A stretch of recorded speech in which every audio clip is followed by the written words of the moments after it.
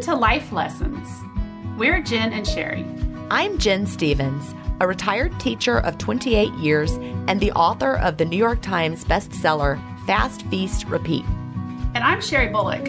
I've worked in healthcare for over 26 years, and I've been an active volunteer for many organizations.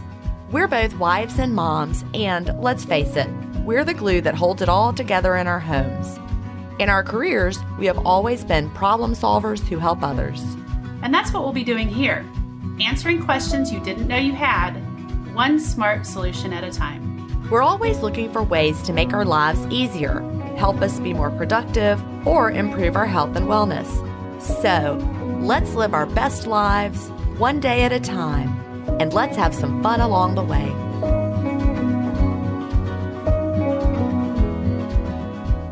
Hi, everybody. We are glad you are here. Welcome to episode 3 of the Life Lessons podcast.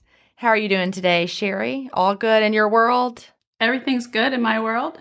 Anything new going on with you? Not really, though. As a result of this week's topic, I have implemented some of my own new habits work, I guess you want to call it. That's cool. Very cool.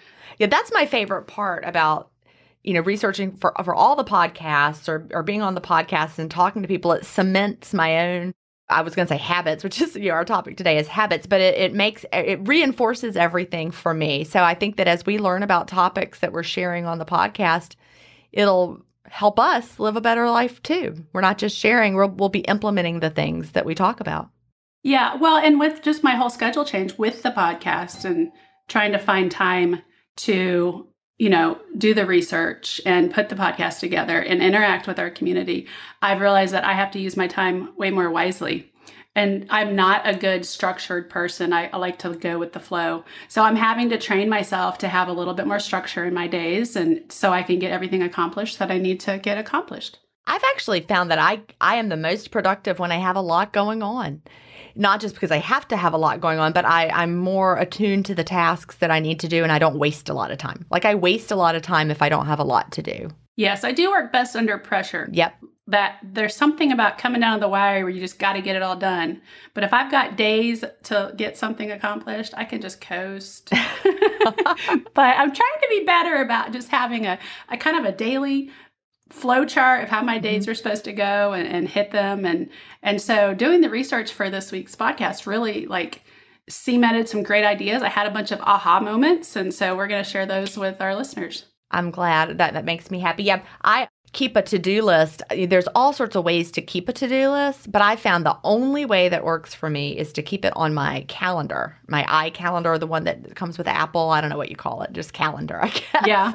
The one that comes with an iPhone. But, I've tried different lists and writing it down and putting it here and there in different apps and just having it there in the calendar because I have to look at it every day to see what time I have to do things.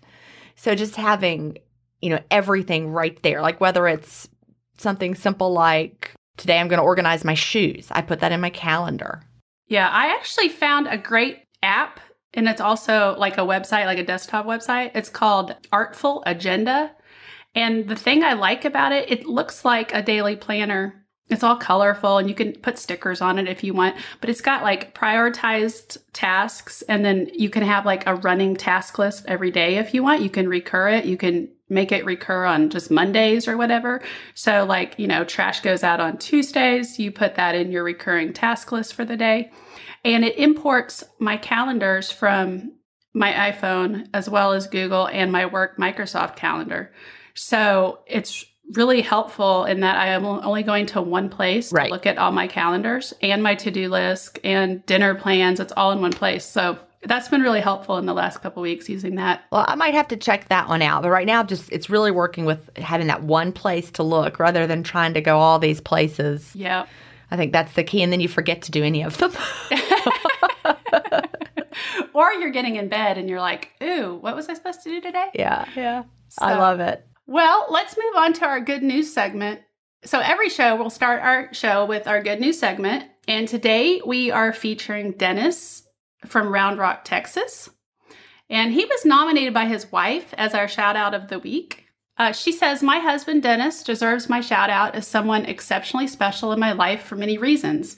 He is my hero and my sunshine. He lifts my spirits daily with gestures such as having the wash caught up and dishes done or mopped floors after I go to bed, just so I can have an easy day once I wake up. It's always a surprise for me. He keeps me in fresh flowers, plus uses his green thumb to create and grow the most amazing tropical plants for our veranda for me to enjoy. I could go on. He's kind, he's even-tempered and energetic, and he loves making me laugh to distract me from stress. He kisses me goodnight every night and reminds me how much and why he loves me. Dennis is a godsend from heaven into my life. He recognizes it's the little things in life that make our life together special. I love that.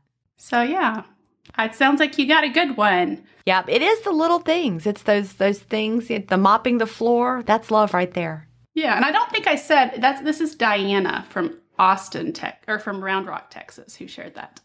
All right. And I have actually got some good news out of the research community that I wanted to share because I thought this was really cool. And it really ties in with our last week's topic. There's a new study out of the University of Pittsburgh Graduate School of Public Health, and they found that even moderate socializing with friends could ward off dementia in older people. I thought that was very cool. Because I know that a lot of times older people become more and more isolated. But instead, that social interaction is key. So they reported the study in the Journal of Gerontology, Physiological Sciences. And the participants who reported greater levels of social engagement had what the scientists considered to be, quote, more robust gray matter, which sounds really good to me. I want robust gray matter, don't you? You do. I look at brains all the time at work. Oh, so you know. Yeah. I want robust gray matter, and they found this in the regions of the brain that are generally impacted by dementia. So we all know that physical activity can help prevent diseases, diabetes, heart disease, all those things are positively affected by physical activity. We can also consider prescribing social engagement to ward off dementia. So they studied older people with an average age of 83, and they got high scores for things like playing board games, going to movies, traveling long distance, classes, lectures, any kind of adult education events, even going to church and community activities, getting together with their kids, their friends, their relatives at least once a week. Things like volunteering or working. And there were even benefits to being married or living with other people. And so the scientists found that even moderate doses of these activities seem to be beneficial. That is really great research. Yeah. That's exciting to hear. And it really ties into like what we talked about last week when people are asking, what do they do with their time when they're, transitioning into retirement. I think it's really important to plan some social activity and travel and fun into your retirement years. Absolutely. And staying engaged socially instead of just, being at home. And so I know it's probably been tricky during coronavirus because this population has had to isolate a little bit more due to increased risks with age. But, we can still, if we've got older people in our lives, we can still engage with them, through the telephone, write them letters, send them a book of puzzles. I'm amazed by the number of older people that I see who are figuring out Zoom and Google Meetings and, FaceTime. So I can't believe how many grandmothers I see who spend time like once a week FaceTiming their grandkids and stuff. Yeah, I'm going to have to do that if Cal and Kate still live in San Francisco once they have kids. I'll be mastering the Zoom grandma. I'll be taking lots of flights out there. Yes, I think you will. Yeah. All right. Well, listeners, we need your stories. Send your good news story to connect@lifelessonscommunity.com. We want to hear about companies that have given you exceptional customer service. Give a shout out to a special someone in your life. Tell us an amazing story or share anything that might be inspirational to fellow listeners, like the study that I shared today. We look forward to hearing from you and sharing your good news in an upcoming episode. Before we get to the life lesson of the week, we want to take a minute to tell you about one of the companies that makes this podcast possible. So let's talk about Pampered Chef. I am so in love with my deluxe air fryer from Pampered Chef. I love it too. Can I just say, Sherry talked me into getting one, and I really like it. I'm so glad you love it. Because, I talked you into getting an air fryer a couple years ago and you never used it. Well, I got one that's like a combination air fryer toaster oven, but it doesn't do the air frying very well. But it's a fabulous toaster oven, but not a good air fryer. Yes. Whereas I had an air fryer that I loved, but I couldn't use it for everything. Like I could never, ever get it to work for like roasted broccoli. And I love roasted broccoli.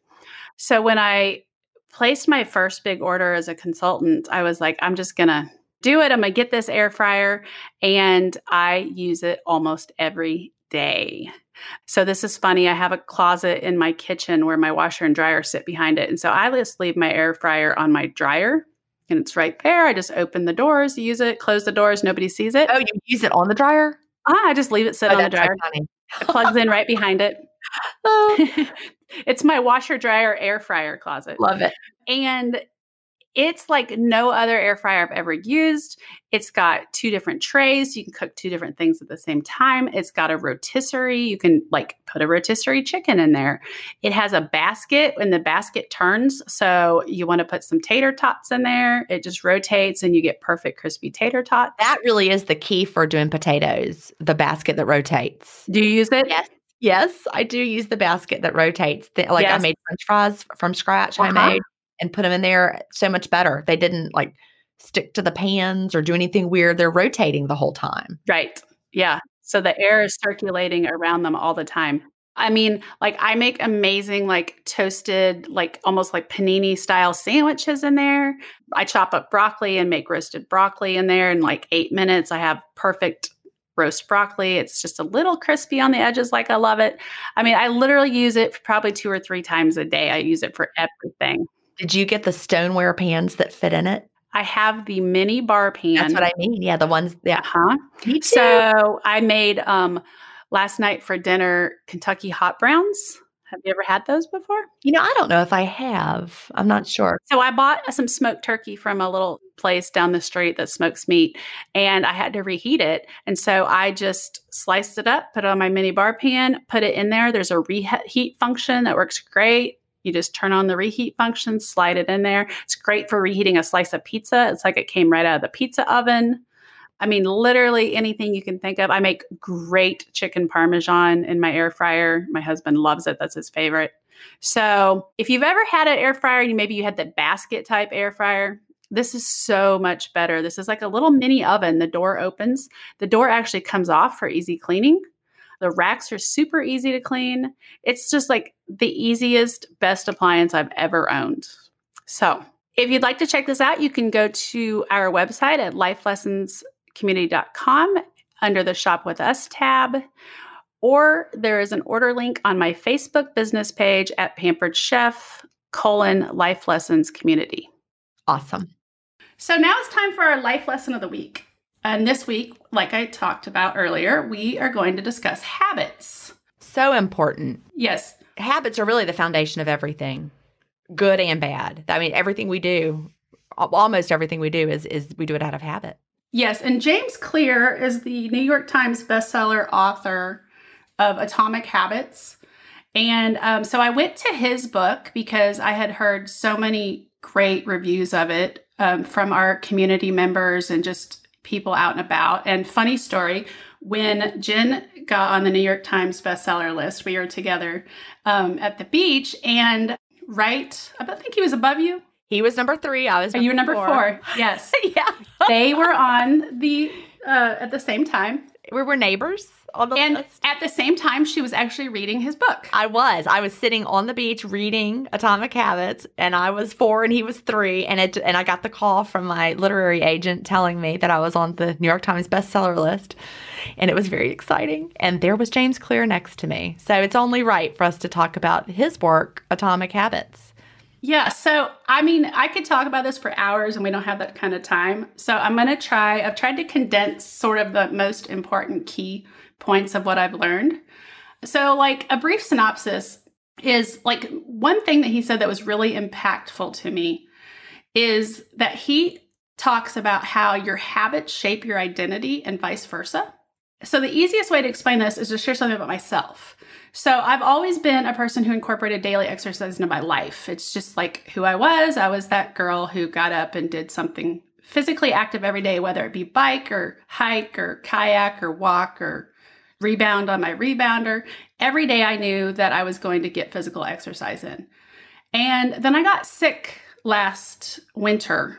And I was pretty sick for about 7 or 8 weeks. And it took another month or so for my lungs to really come back. And I just couldn't work out no matter how hard I tried. And once I got better, suddenly I was not a girl that worked out anymore. And here it is October now when we're recording this, and I have just got back into the habit of exercising. And the way he explains it is that I was an exerciser. That was part of my identity. And then I got sick and I stopped doing that and I lost that part of my identity. So as you build a habit, it becomes part of your identity.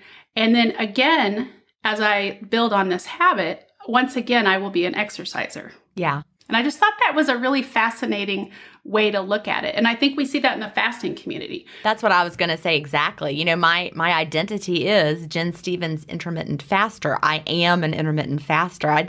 Before reading his book, I'd never thought of intermittent fasting as a habit, but it is. It's my intermittent fasting habit. I wake up and I'm fasting. And so that is my identity, and I would not stop doing it because it's who I am.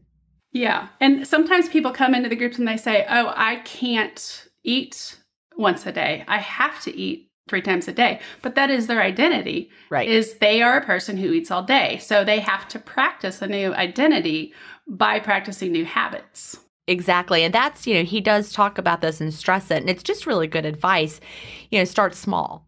Start with obtainable goals that you can do, and I've got this for those people who are intermittent fasters listening. Of course, this is not an intermittent fasting podcast, but in my book, Fast, Feast, Repeat, I have a section where people can do the 28-day fast start.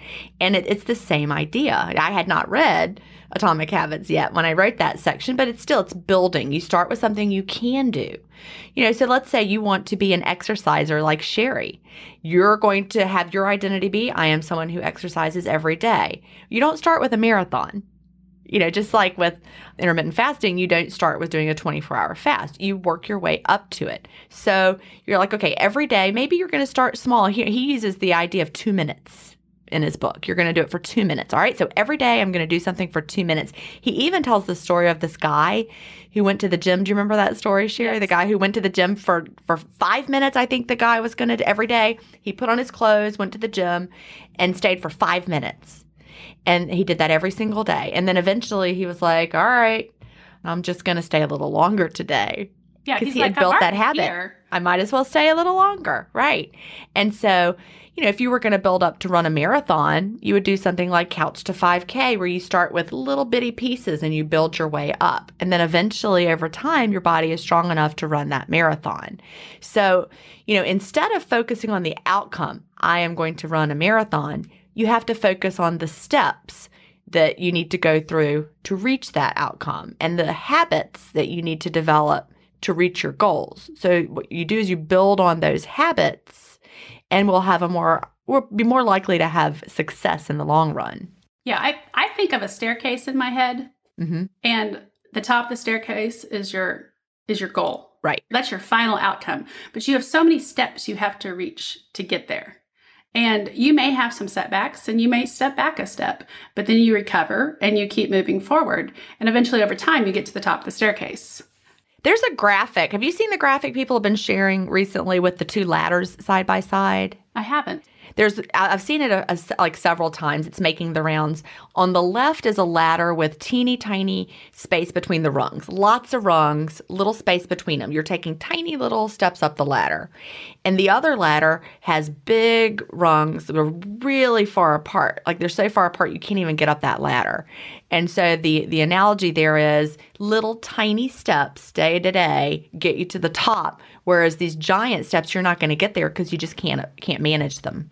Exactly. Mm-hmm. And when you set your goal too high to climb that giant step and you can't do it, then you feel like a failure. And and it's not really that you're a failure. It's that you didn't make your habit obtainable. Correct. So he says there are 4 laws of habit formation. So we'll go over those real quick. The first law is make it obvious. Write down which habits you desire and which ones you want to give up. and then set your intentions. I will XYZ at this time at this location. So for me, I will work out at 10 a.m. every day. It is now on my calendar, and I will not schedule anything else at that time. And I have a reminder alert that goes off in advance so that whatever I'm working on, I have time to finish up, and I have no excuses for not working out at 10 a.m.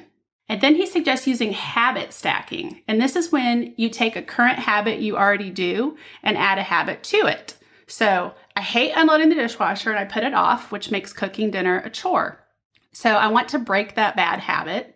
So I started a habit stack, and every day I wake up and drink coffee. So now I wake up, start my coffee, and unload the dishwasher while I wait for it to brew. And I actually learned this technique after staying with Jen. Yep, that's my habit. So yeah, maybe you want to build a gratitude practice, and every morning you wake up and you brush your teeth first, and then you follow your toothbrushing with practicing gratitude. And a lot of people will do that in the mirror in their bathroom, and they just look at themselves in the mirror and they say what they're thankful for. So you're stacking one habit that you want to build on top of a habit you already have, and they go together. And so you're more likely to do the second one because it just stacked up right there on top of the one you're already doing. Yes, you're not creating a whole new time for something. Exactly. And we actually have had a listener who wrote in, Leah from Virginia. She says, one thing that I found helpful regarding starting a new habit is to, quote, piggyback your new habit on a routine you already do. So that's exactly what we were talking about there. And she says, as a very basic example, if you want to start a new skincare routine, then tie it into your morning toothbrushing routine. You're not going to forget to brush your teeth. Hopefully, that's what she says, but she's right. I mean, I don't even think about brushing my teeth. It's just something I do. I get up, I brush, I go about my day. It's not something I'm like, should I brush today or should I not? It's not even a question, And she also refers to it as habit stacking. And she says, I feel like it takes away the pressure of trying to remember to do a new habit. Yes, you still have to remember it, but you've already assigned it a place in your daily routine where it will fit. On the flip side, often I find that if I'm having difficulty breaking a, quote, bad habit, then it is usually unintentionally stacked on part of my daily routine. Example, coming home from work and pouring a glass of wine as I start to cook dinner. If I came home at noon, then I wouldn't crack open that wine bottle, but it seems natural as I cook dinner. I think that's true. Right. Yeah. I know my husband, when he gave up smoking cigarettes, he gave up drinking beer because in his mind, beer and cigarettes went together. So what he found was that when he drank a beer, the habit of smoking a cigarette was really strong. So he just gave up both. Yeah, that makes sense. It's like when I'm at the beach, I'm not doing a lot of drinking these days because I've figured out that alcohol doesn't work well for my body since I'm a slow alcohol metabolizer, which is a bummer. I'm still getting through that because I like wine, but I also like to feel good. But I have figured out that being at the beach makes me want to have a glass of wine. Because it's vacation. Yeah, I'm having to break that association. Yeah. Yeah. It'll happen. So he says to design your environment for success. So if you constantly feel like your life is lacking, stop following social media accounts that are glossy and perfect. If you feel like you waste too much time watching TV, take the TV out of your living space. Or Jen thinks she needs to have a glass of wine at the beach. Take the wine out of the condo. And also, with designing your environment for success, when you're trying to develop a positive habit, I like to think of it as like having the thing you want to remember to do there so you'll quote, trip over it, Like if I want to remember to take a supplement with my dinner every night, I might forget to do it because I'm not in the habit of doing it. But if I place that supplement on the placemat where I'm going to eat dinner, it's right there. My environment is a success. I can't forget to do it because it's right there so that I can't miss seeing it. Yeah, that's a great tip. Mm-hmm. So the second law is to make it attractive. For example, he calls something temptation bundling, which sounds really fun, right? Temptation bundling. So pair an action that you want to do with an action that you need to do. For example, I want to listen to an audiobook, but I need to work out. So you could say, well, I'm only going to listen to audiobooks when I'm working out. So that If you put those two things together, you're always going to do them. For me, it's jumping on my rebounder. I pair that with watching television. So I need to jump on my rebounder and be a little more active. I want to watch something on television. So I have the rebounder right there in the corner of my living room. So I have them paired together, and it's attractive to jump on the rebounder. If the rebounder was somewhere boring and I just had to stare at the wall, I probably wouldn't want to do it. He also suggests that you join a culture where your desired behavior is the norm, because I think this is so very true. People imitate the habits and thoughts of those around them. He actually had a great example in his book that I thought was fascinating. It was some lines, and it was very obvious like which line was the same as the other line when you looked at the images. But he had people in a room, or there were people in the room in this study. It wasn't him. He didn't do this study. But in the study, people were in the room, and the more people who gave the wrong answer, like they gave the wrong answer on purpose, the more people who gave the wrong answer on purpose, the people who knew that was the wrong answer still gave the wrong answer because they wanted to follow the crowd. Yes, I thought that was fascinating. Yes, and it just shows that, how peer pressure can work for us or against us. People knew that was the wrong answer, but because everyone else had said it, and the more people who are saying it, the more likely you are to say the wrong answer just because everyone else is. So that can work to our benefit if we are surrounded by people who do the things we want to do. But it can be a big detriment if we're surrounded by people who are doing the things we don't want to do.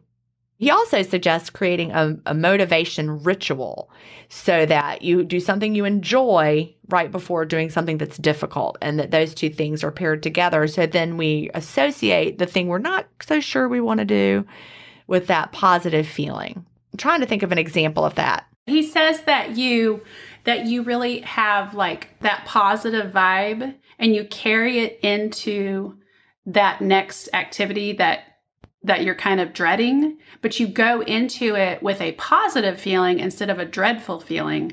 And eventually that positivity overflows into what you're doing. And you begin to associate the positive feelings with that activity that carry over from the previous activity. Yes. So like, for instance, say you really dread calling your mother once a week.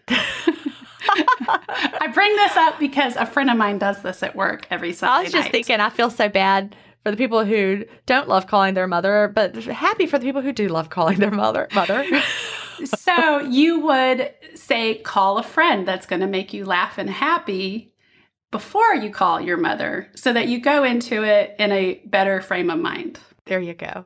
Or if you love calling your mother, call your mother first and then do the other task. And so also reframe your habits to highlight their benefits rather than their drawbacks. For example, if you're trying to save money for something big, you can frame it in your mind like, oh, I'm scrimping, I'm saving, I can't do what I want to do.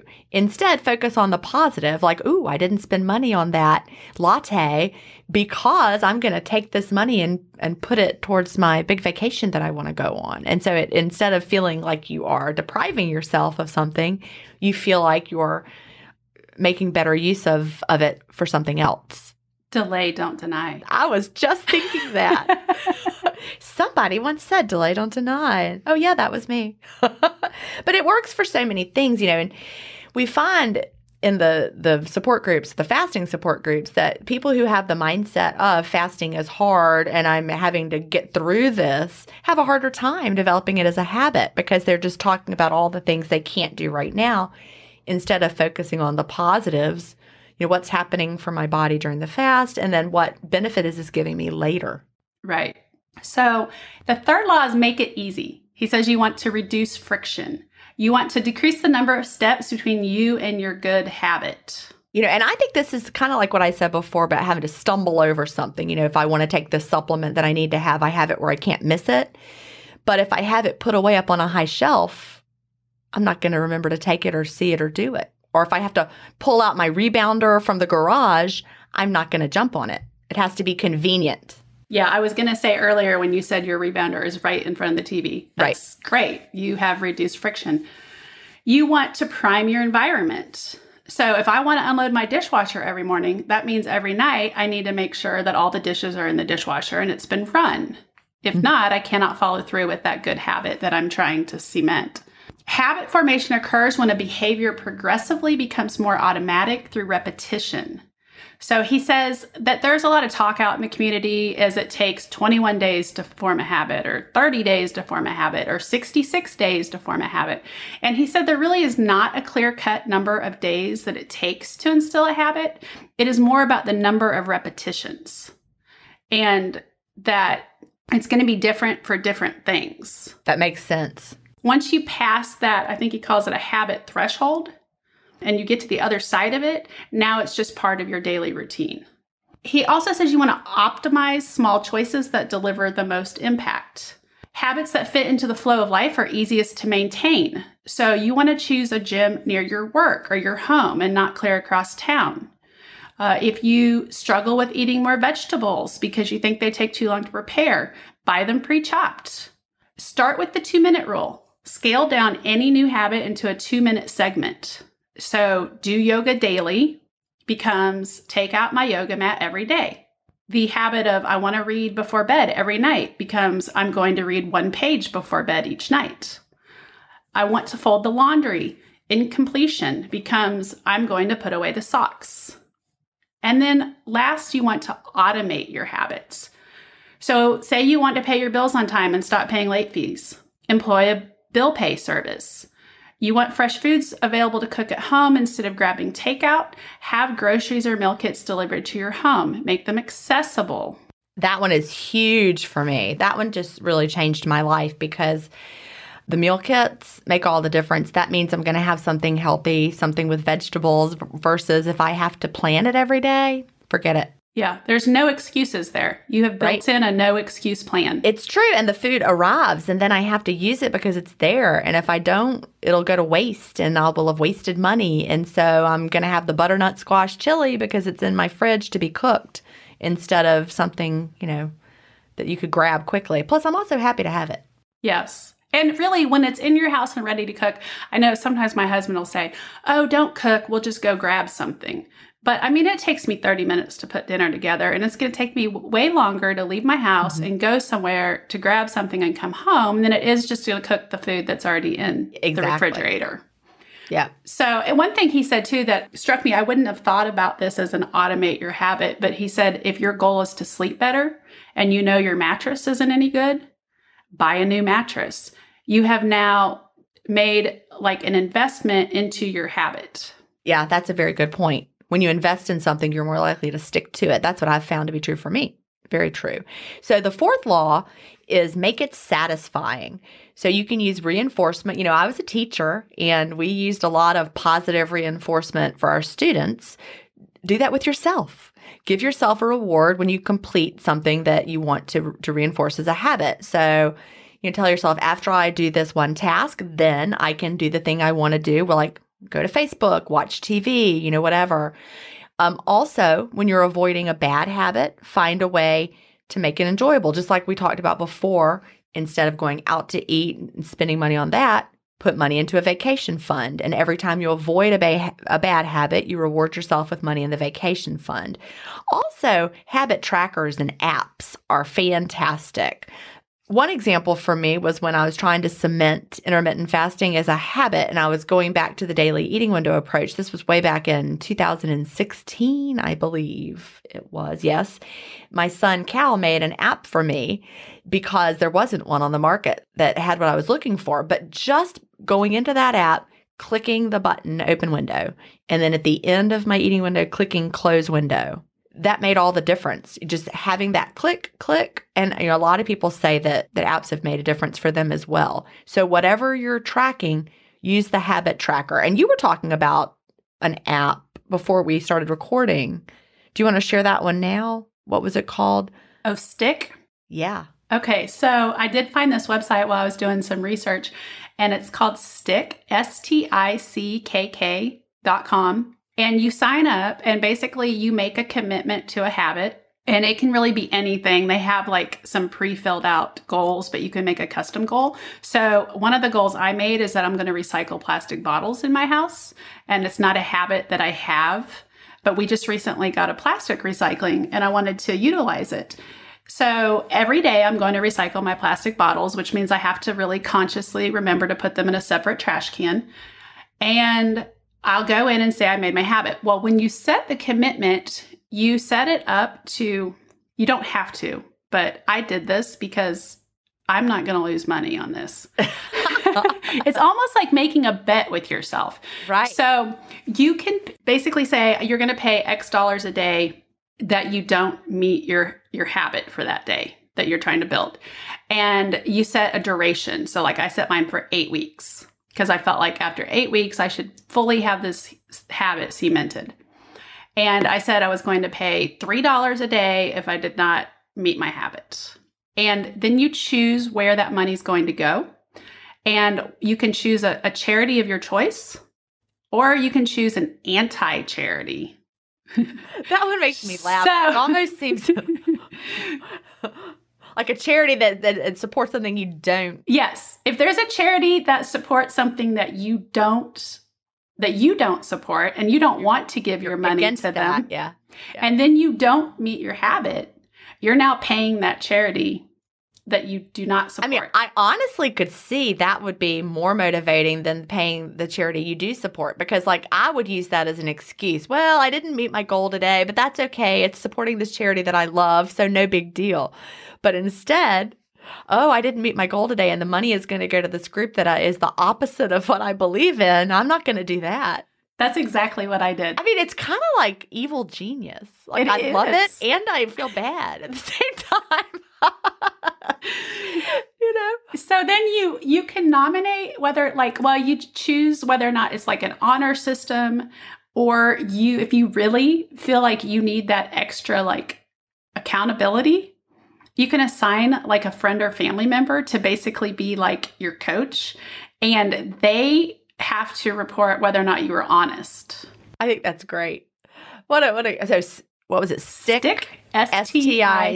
STICKK.com. That sounds great. All right, we'll check them out. So, and when you're really trying to develop a habit, you don't want to miss something twice in a row. So if you want to work out every single day and one day there's something wrong, you're sick, there's something, emergency happens, it's okay. But you don't want that to happen again the next day. So if you go 2 days, now you're starting to create a habit of not working out. So you want to make sure that you don't miss twice. So one of our community members, Tiffany Henschel, has found that habit tracking is vital for her. And she says, I would say the most important concept for developing habits and achieving goals is to find a system that you will use and use it. I personally use Ryder Carroll's bullet journal system. This is Tiffany talking, not me. I've never used it. Have you used a bullet journal, Sherry? I have not. People swear by them. It's a whole, I looked into it after reading this that Tiffany submitted, because I've heard people talk about bullet journals. I mean, it is like a community of people that are like really into bullet journals. I'm going to be honest, and I don't even know what it is. It's a little journal, and people turn them into works of art. So she says that Bujo, which is short for bullet journal, I guess, in the community, her Bujo, and they might even say it in a different way. They might be like, Jen, you sound so dumb. That's not how we say it. I don't know. But I've never used one, so forgive me. She says, my Bujo is not crafty at all. It's simple and functional and indispensable. It's not something I've done, but the people who do it love it. I've got to look into that more. Yeah, I'll be running to Google when we finish here today. Checking out the bullet journal. So he has some tips on how to break a bad habit. He says you want to reduce exposure, remove the cues of your bad habits from your environment, make it unattractive, reframe your mindset. So you want to highlight the risks for continuing your bad habit and remind yourself of the benefits. Also, you want to increase friction. We talked earlier about you want to decrease friction. When it's a bad habit, you want to increase friction. So say you only want to drink alcohol on special occasions. So if that's your goal, if that's your end goal, you need to maybe keep alcohol out of your house and only buy it when you have a special occasion. Or at least put it up on a really high shelf, clear in the back, where you have to really create friction to get to it. You have to work for it if you want to if you want to do that task that you're trying to break. Another suggestion he says is like, if you feel like you are spending too much time zoning out in front of the TV, you want to take the batteries out of the remote control. He even suggests taking the TV and putting it in a closet and only getting it out for really important, occasions, that TV show that you really want to watch. And you perfectly have permission to do those things when you want to do them, but it's going to be harder. And so you're going to think twice. Exactly. And then he says, get an accountability partner, make a habit contract. And that's sort of what that Stick website does. You're making a habit contract. And if you choose to have a coach, or I can't remember what they call them, like a referee maybe, that's sort of an accountability partner. And so he says, if you don't do XYZ, you must do something you don't like. So maybe you make a contract with your spouse. If you don't follow through on the commitment you make, you have to go eat out at their favorite restaurant that you hate. Or you have to buy your spouse a new video game. You want it to make it really hurt you. Or donate to a charity that you don't support. Exactly. I'm still laughing at that one. I thought it was genius because I don't like to give my money away, and certainly not to a charity that I don't support. So we have a listener, Sarah, and she shared something that's helpful for her. She says, this is for, quote, unhabiting. If you are consuming too much of something, food, drink, or otherwise, my advice is to stop before you buy it. If you are trying to kick a soda or smoking habit, if you don't buy it, you won't have it to consume. So she is controlling her exposure to these items by not purchasing them. Yeah, when I first realized, really, I only want to drink alcohol on special occasions, what I did is I took all of the white wine and Prosecco and champagne out of my wine cooler. I took it all out and put it in the pantry. I didn't pour it out or throw it away. I mean, I'm going to drink wine sometimes. I'm not going to drink ever again for the rest of my life, but it's not convenient. I would have to plan ahead because it's not just chilled and ready to go. Yeah. I can't spur of the moment decide to go have a glass of champagne. And I have actually experienced this in that when in August, I really cut back on alcohol as well, as I realized it was really impacting my sleep. And maybe earlier this month, I bought a 6-pack of this craft beer that I was like, oh, I want to try that. And it was in my refrigerator. And where I'd not been in the habit of reaching for a beer at dinner time, once it was in my refrigerator, I found myself reaching for it. Right. And I was like, wow, when it wasn't here, I didn't think anything about it. But when it's there, it's really easy just to mindlessly grab it and drink it. So absolutely. Yeah. Just make it a little bit harder. I didn't have to get it out of the house. I just had to make it not cold. Yeah, because I would never leave my house to go get beer. I wouldn't be like, oh, I want beer. I'm going to go get it. No, it's one of those things I pick up while I'm at the store. Exactly. Or whatever. Yeah. One thing that I loved that James Clear emphasizes that we are really all the same. You see the people who look like they have it all together and they have the great habits and they're super motivated.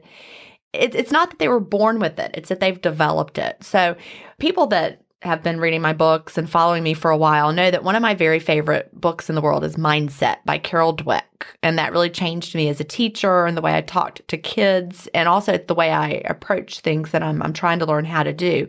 Habits are the same.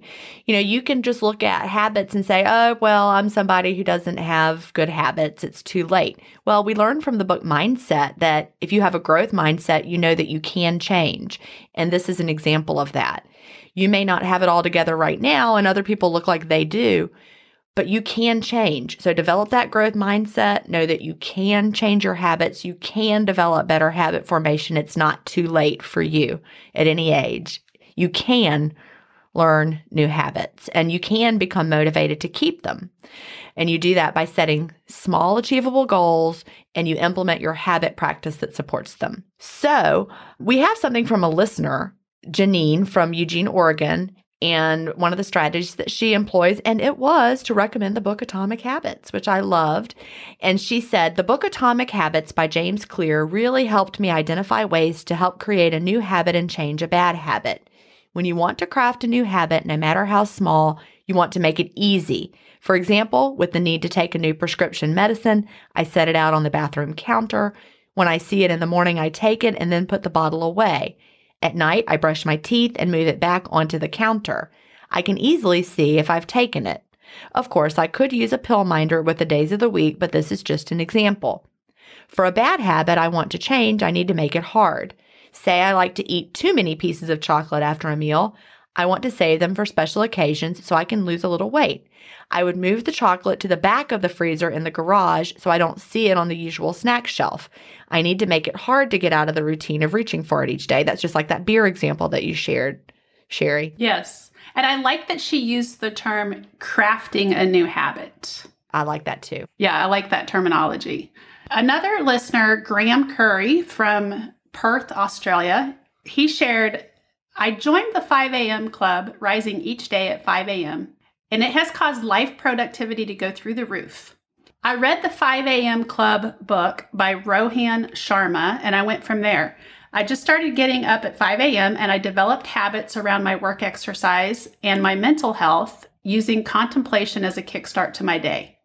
I did a 66-day challenge to form the habit of rising at 5 a.m. And on our going back to sleep episode, this is what made me think of that. I thought, Graham must be a lion. I was thinking the same thing. Before you even said that, I was like, this would work really well for all the lions out there. So 5 a.m. works for him because his body is primed for work at that time. Yeah. And that's great. So he's taking what's like natural for his body and using it to create stronger habits. And, you know, James Clear talks about this as well. I loved that. It was towards the back of the book. He talks about your natural talents and you need to learn to work with them. Yes. So if you know that you are not a lion, like we talked, if you don't know what we're talking about, listen to episode 1, the sleep episode.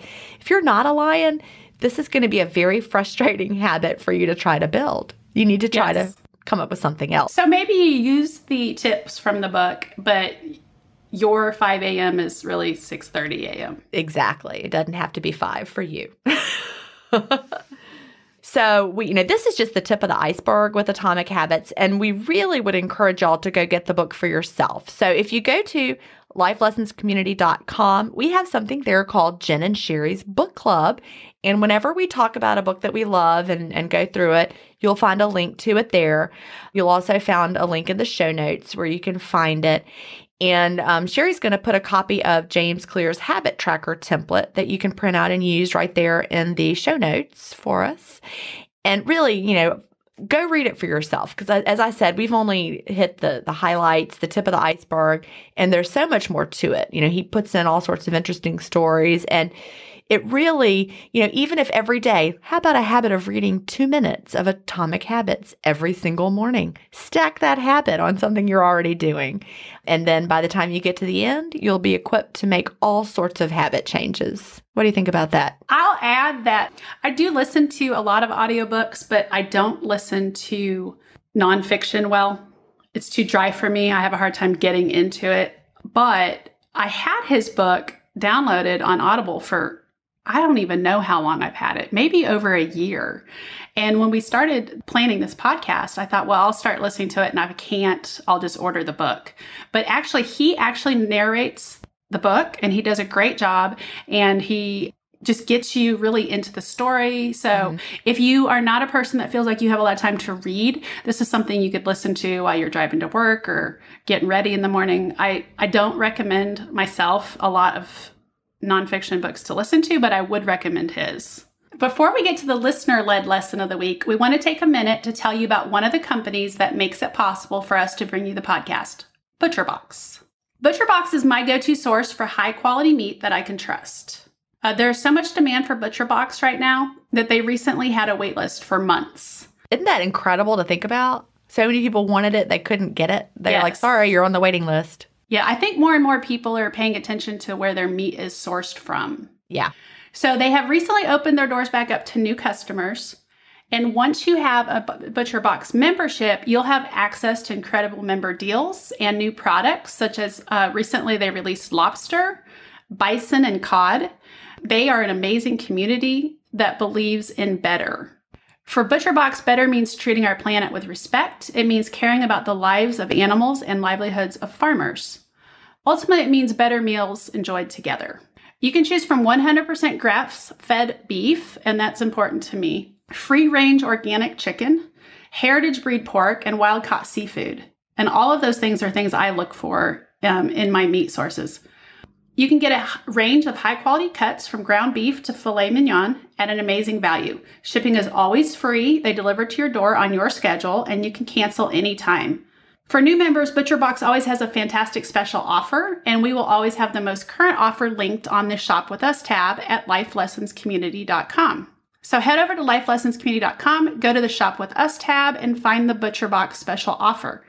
Every time you order from ButcherBox, you help us bring you the podcast, and you can be sure you are giving your family the best meat available to you. Awesome. And I enjoyed a really delicious ribeye last night from ButcherBox. Yeah, she sent me a text and told me about it. Yum. I get really excited about delicious meat. That's true. Sherry does. I've seen it happen.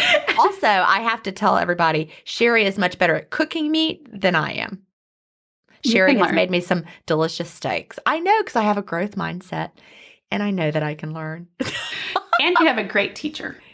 I do. So next time you'll have to teach me a little bit more about how to make. I don't know. It's just not something I've been good at. Cooking meat is not my skill yet. Let's just say. So your new mindset is that you're going to be a great meat cooker. There you go. Thank you. All right, now we have our segment, which is our listener-led lesson. It might be a life hack, a book recommendation, a special recipe, a kitchen tip, or anything along those lines. And today's listener-led lesson is laundry hacks.